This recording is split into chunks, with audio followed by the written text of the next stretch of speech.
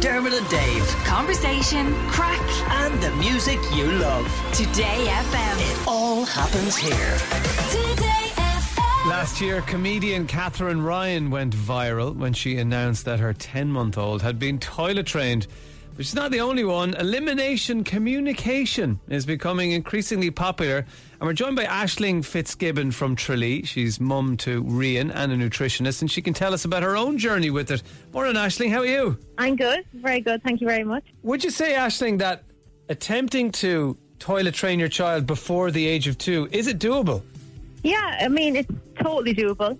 It sounds a bit kind of wacky when you first hear it, but it's actually very, very following the baby's natural instincts, which they clearly communicate from birth when they want to eliminate. So you're basically just following those cues. For example, when they're newborn, they often will cry and fuss and wiggle, and that might obviously be also, you know, they want to go to sleep or they're hungry. So you just start to tune into when they actually are telling you that they actually need to go to the toilet. Right, so this is elimination communication. So you're watching the baby for these little signals that may suggest that it needs to go to the toilet. So then you put them in obviously you don't dangle them over the toilet. What do you use it as? A smaller potty? Is that the idea? Yeah, it's a tiny, tiny little potty. I use it. It's called a little top hat, and it's the shape of a top hat. So you can pop it in between your legs. So it's very easy to carefully maneuver the baby over the top hat in position, and you just cue for them to go. So you make sounds. So you go if they need to go, you know, for a pee. So you're making cue sounds so they then build association. And now Rian is 7. Well, he's 8, just turned 8 months, and like he does all of his poos into the potty, which is amazing and saves so much in terms of nappies and washing and time and everything. So he's 8 months and he's effectively toilet trained? He's 8 months and he is, he's very much, he's on the way to independence with pottying, and it's amazing to see how just naturally it works. You know, it's not something that you have to, you know, it's not a pressurizing thing. It's just very natural. And now he just knows that, you know, he goes to the potty. Now, sometimes he could be busy, and now he's like mobile and he's crawling and he's into things. So he could be, you know, if you see a baby and they're making that kind of grunting face, or, you know, their face goes a bit red, it's just a case of getting off the nappy as quickly as you can and then putting him onto the potty. And, so that's fun. You have to kind of keep your eye on him now because he's flying around the place. So you do use nappies? Like, I guess it's parents going, oh my God, I'd be going through baby grows at like every 10 minutes.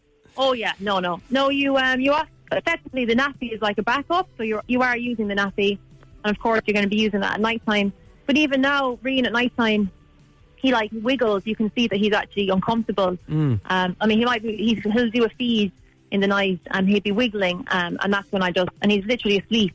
I take off the nappy and he does a pee, and he doesn't even wait. I put back on a new nappy, or I sometimes use the same nappy because it's dry, it's clean, and he goes away. So yeah, you do use the nappy because obviously babies, you know, they're frequently peeing and pooing.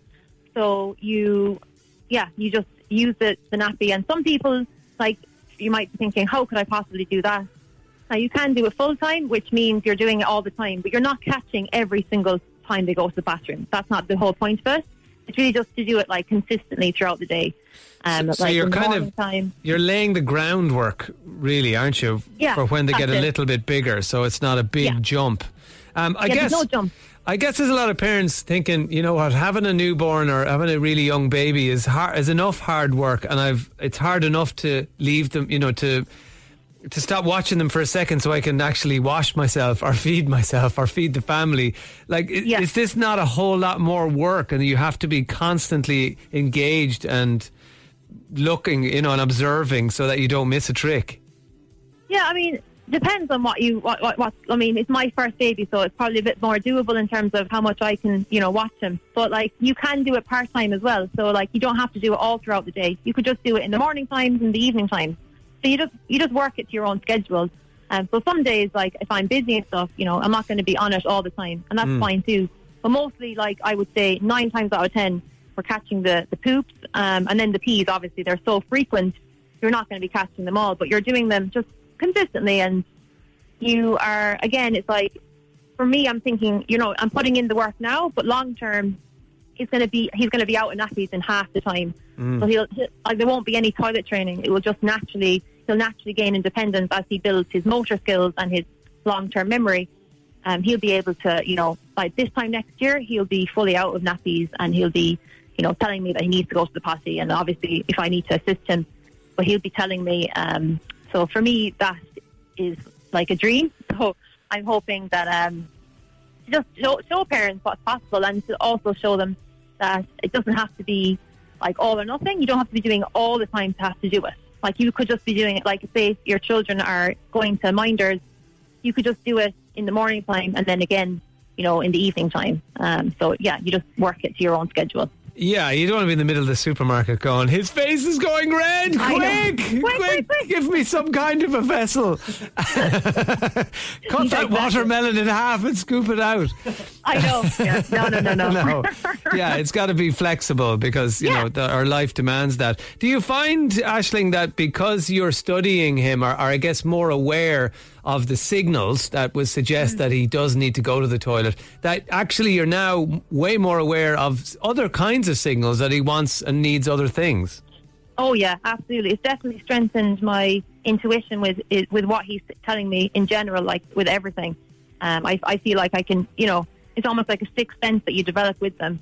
And also just in terms of like when you're going out, it's like ourselves, like, you often go to the bathroom before you go out. So with babies, you just offer them the potty before you go out in those kind of transition times. So more times out of 10, more times than not, you're going to be successful. And if they're not, it's fine as well. You have the nappy as a tool. So how did you hear about all this, and how did you take it on board as a project? Yeah, well, I have a podcast. I was interviewing a lady from America, and she just briefly mentioned, we weren't even talking about this, she just was saying her son was out of diapers by 14 months. And I was like, what? I said, oh my gosh, that's incredible. And she said, I did elimination communication. So I didn't think anything more. I just kind of shelved that idea. And then when I got pregnant last year, I was like, do you know what? I'll look into that. So I ended up getting an audiobook and listening. And I thought, do you know what? I'll try it out. And if I don't do it, it's fine. I'll just try it. And my dad actually bet me money. He was like, you won't last 3 months. And I have lasted 8 months and definitely keep going. I was going to ask, what was the reaction of other people, particularly, family members who like to give instructions and advice, maybe unsolicited? What did they think? Is this, oh God, this is another one of these woke internet things now, should be driving us all demented? Totally, yeah. Especially my dad was like really resistant to it. When I told him when I was pregnant, he was like, oh, that's ridiculous, what are you doing that for? And then when he actually saw it in action, he's like, thinks it's amazing, and he's like the biggest advocate for it. Yeah.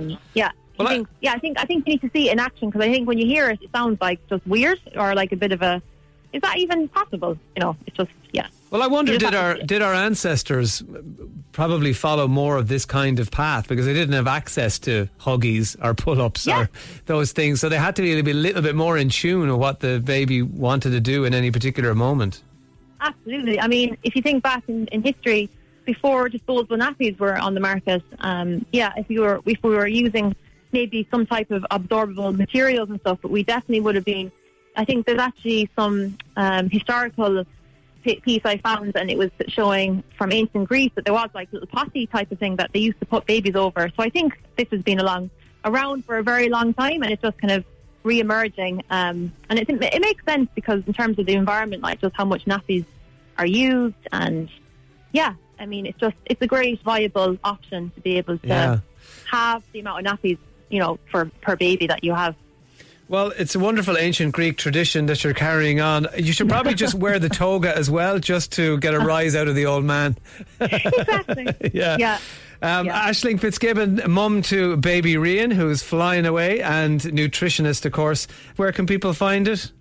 Yeah, well, my website is just my name, AishlingFitzgibbon.com, and I'm on YouTube with my same name as well. Okay, wonderful. Aisling, great to talk to you. Fascinating stuff.